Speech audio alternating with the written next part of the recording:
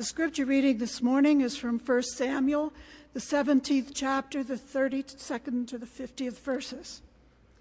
This is the story of David and Goliath as told in the scriptures.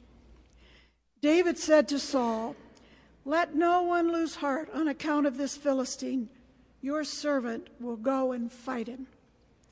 Saul replied, "You're not able to do that. No one against this Philistine and fight him.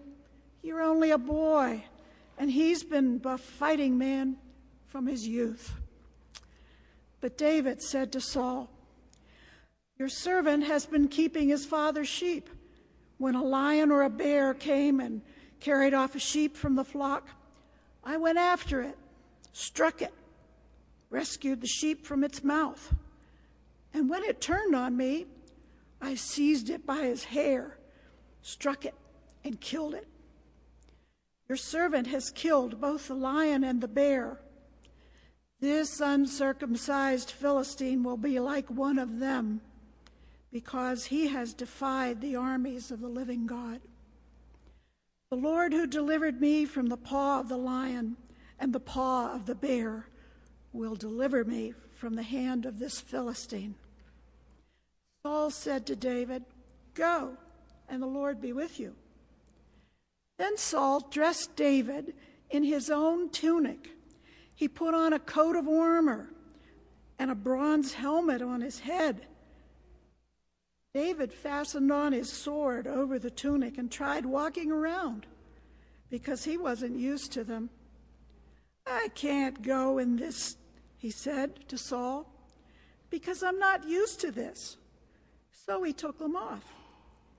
And he took his staff in his hand, and he chose 5 smooth stones from the stream and put them in the pouch of his shepherd's bag.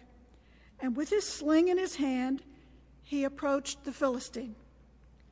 Meanwhile, the Philistine, with his shield bearer in front of him, kept coming closer to David. He looked David over and saw that he was only a boy, ruddy and handsome, and he despised him. He said to David, "Am I a dog that you come at me with sticks?" And the Philistine cursed David by his gods. "Come here," he said, "and I'll give your flesh to the birds of the air and the beasts of the field." David said to the Philistine, "You come against me with sword and spear and javelin, but I come against you in the name of the Lord God Almighty, the God of the armies of Israel, that you have defiled. This day the Lord will hand you over to me, and I'll strike you down and cut off your head. Today I will give the carcass of the Philistine army to the birds of the air and the beasts of the earth, and the whole earth will know that there is a God of Israel.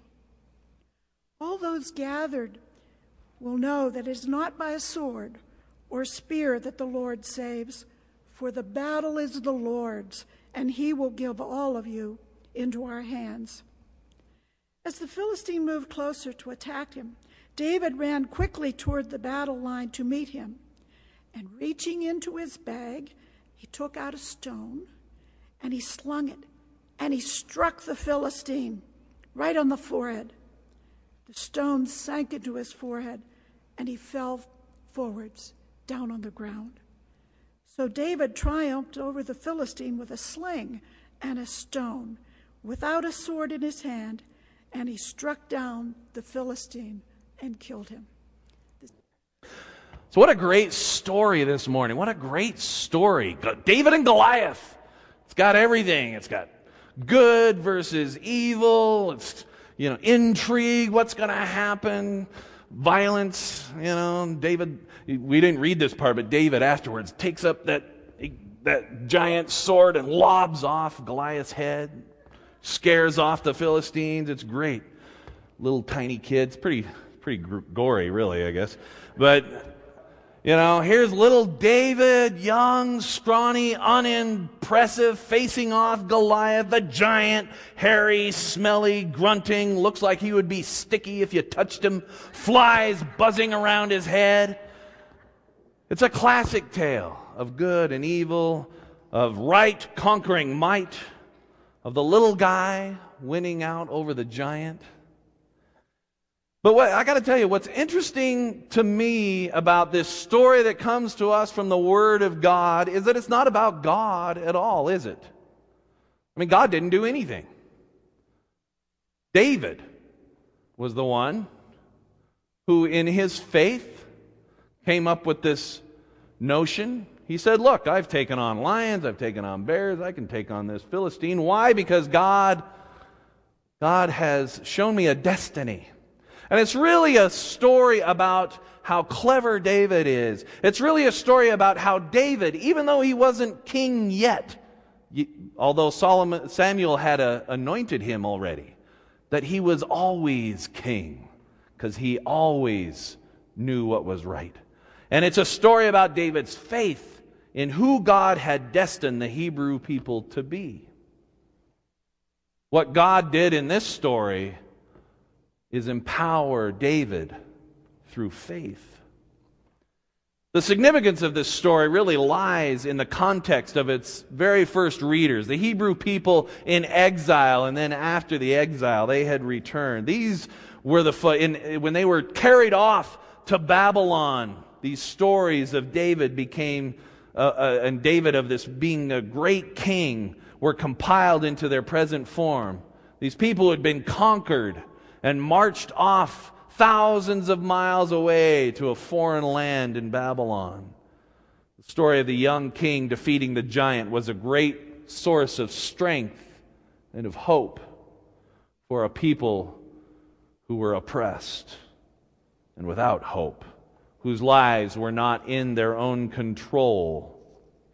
David's defeat of Goliath was significant when, after their return from exile, the Hebrew people once again found themselves being conquered over and over again by the Macedonians and the Cilicians, and later on, finally, Rome comes along and takes over. And it's during those troubling times that the people of God began to long for a Savior, long for a Messiah. And the person they looked to for their image of what that Messiah would be like was David, the mighty king, the one who defeated Goliath. That's what we need. We need another David to come around, to rescue them, to come and defeat Rome, and to bring them back to the greatness they once knew. And so when Jesus came and his followers began to claim that he was the Messiah they were waiting for, people were, I got to say, a little disappointed. Really? Jesus? Nazarene? Carpenter? Poor? Because they thought that the Messiah was coming and was going to take care of business. Going to take it all on. And he didn't. Jesus didn't fit that bill. All Jesus did kept talking about the kingdom of God is in you. And that if you had faith, if you had enough faith, you could move mountains. If you had enough faith, you could heal people. If you had enough faith, you could walk on water. If you had enough faith, you could calm the storms.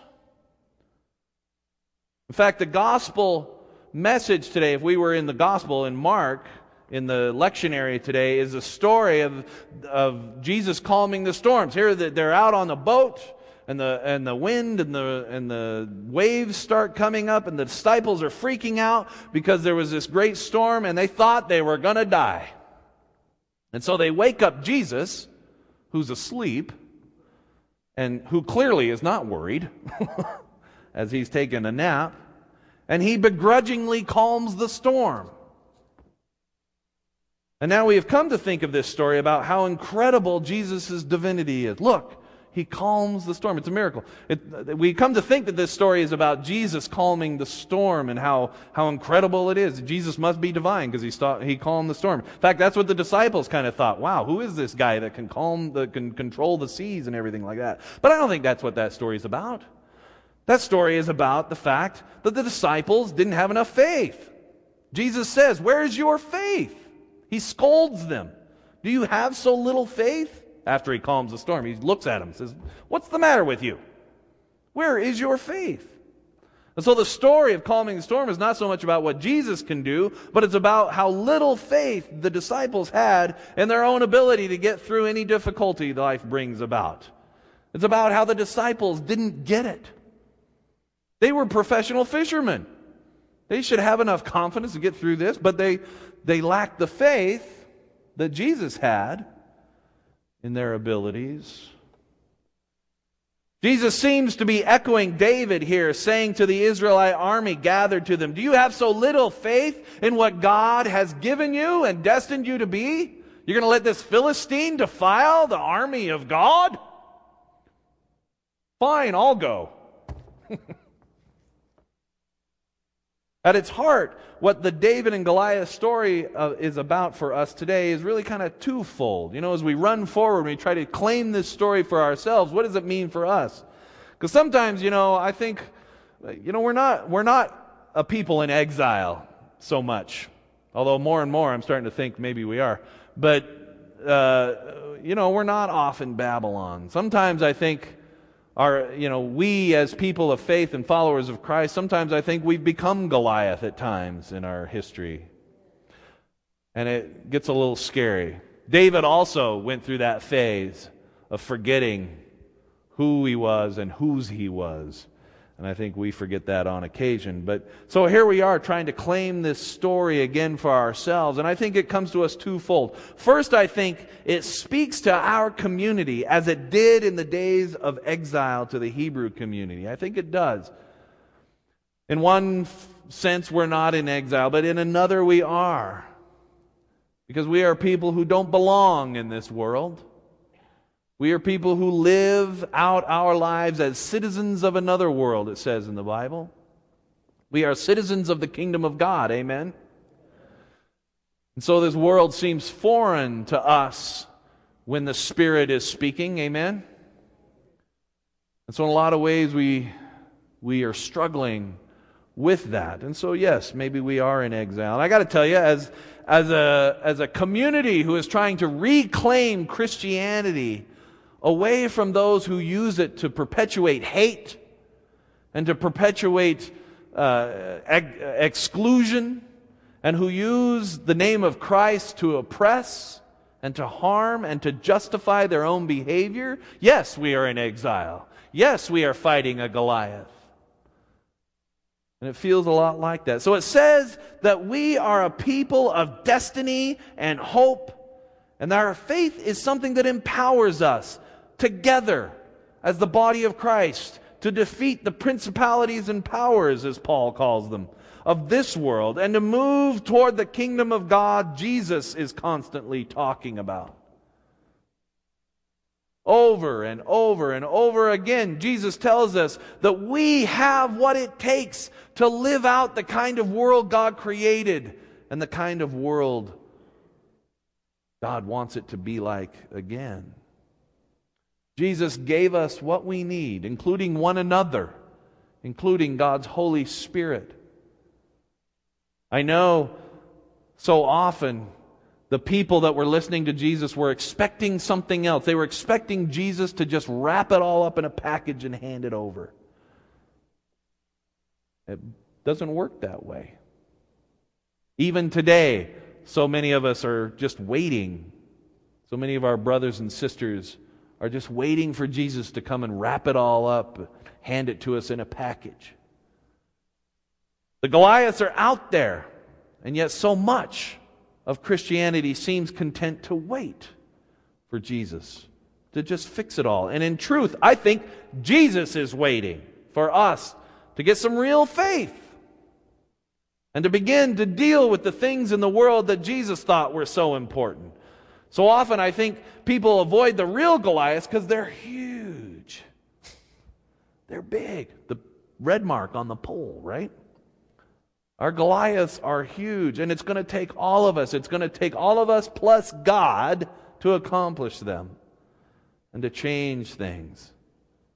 But people ignore the real Goliaths and make up other ones that seem easier to deal with.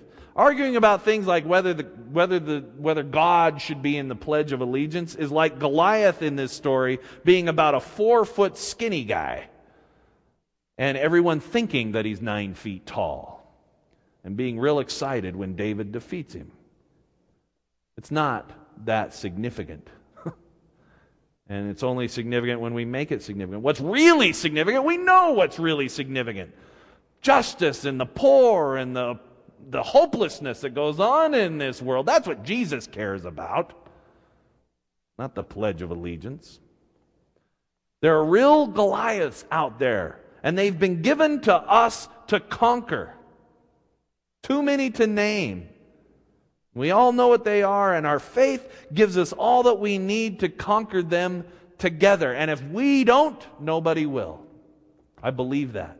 This is our Goliath. These things that, and you know what they are ours to conquer. They've been given to us. Even this small ragtag group of little Christians gathering here and singing songs and loving one another, given to us to transform and to bring about hope in this hurt and broken world. That's the Goliath we've been given. We're well on our way, but we got to hang in there.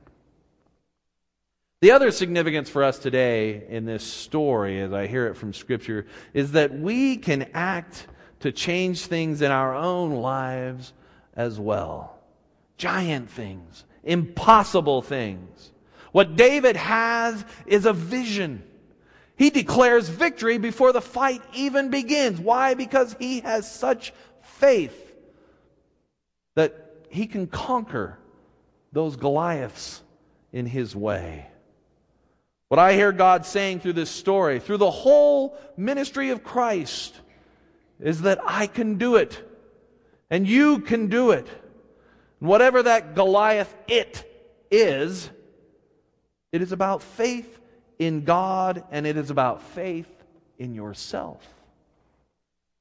So often I think our crises of faith are less about God's ability to do things and more about our own fear that we are not enough, that we lack what it takes.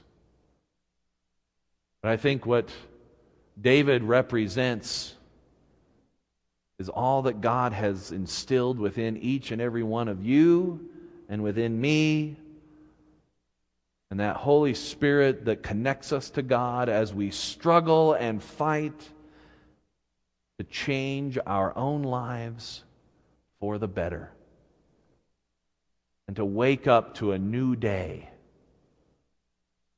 and say, this day I'm going to wrestle that Goliath to the ground. I'm going to grab his sword and I'm going to lob his head off. We all face serious Goliaths at times. Things that are totally going to change our lives. Or the giant realities we have to face. This relationship is over. Our children are hurting and there's nothing I can do about it. I'm losing my job and I don't know what's coming tomorrow. The doctor is giving me some news and it's scary. I've lost someone suddenly and I feel so alone. I have to face the fact that my problem needs to be dealt with or I'm going to end up losing everything. Those are huge life choices and difficulties, obstacles and mountains we have to climb. Yet at those times, I invite you, as the song I sang today says, to listen to the voice of truth within you that says, you can do it. The voice of God telling you that you have everything you need to get through it. That God saying, I have provided within you what it takes to conquer these things and to face these realities and to move forward through your life to a better and a new day. It is sufficient. Your sling and your stone and your wits and your faith. And your faith in God. But maybe even more importantly, the faith God has in you can get you through it.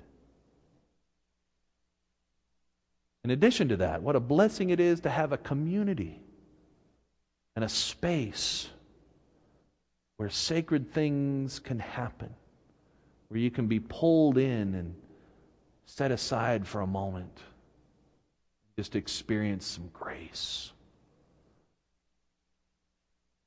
None of us are alone. We have God, we have each other. Amen. It's my prayer that we all hear the voice when we need it the most from God, from the people around you who love you, from a song, from wherever, whenever. But when it speaks, listen. And with the faith that God has instilled within you, you can make it. Let us pray. Loving God,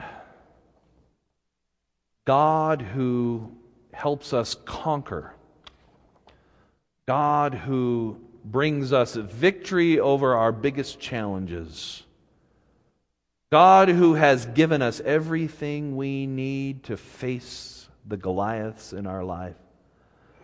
We come to you and we thank you, and we invite you to remind us of just how wonderfully made we are and how well equipped we are to be the person you called us to be the community you called us to be, to live out a life that is full and abundant. Amen.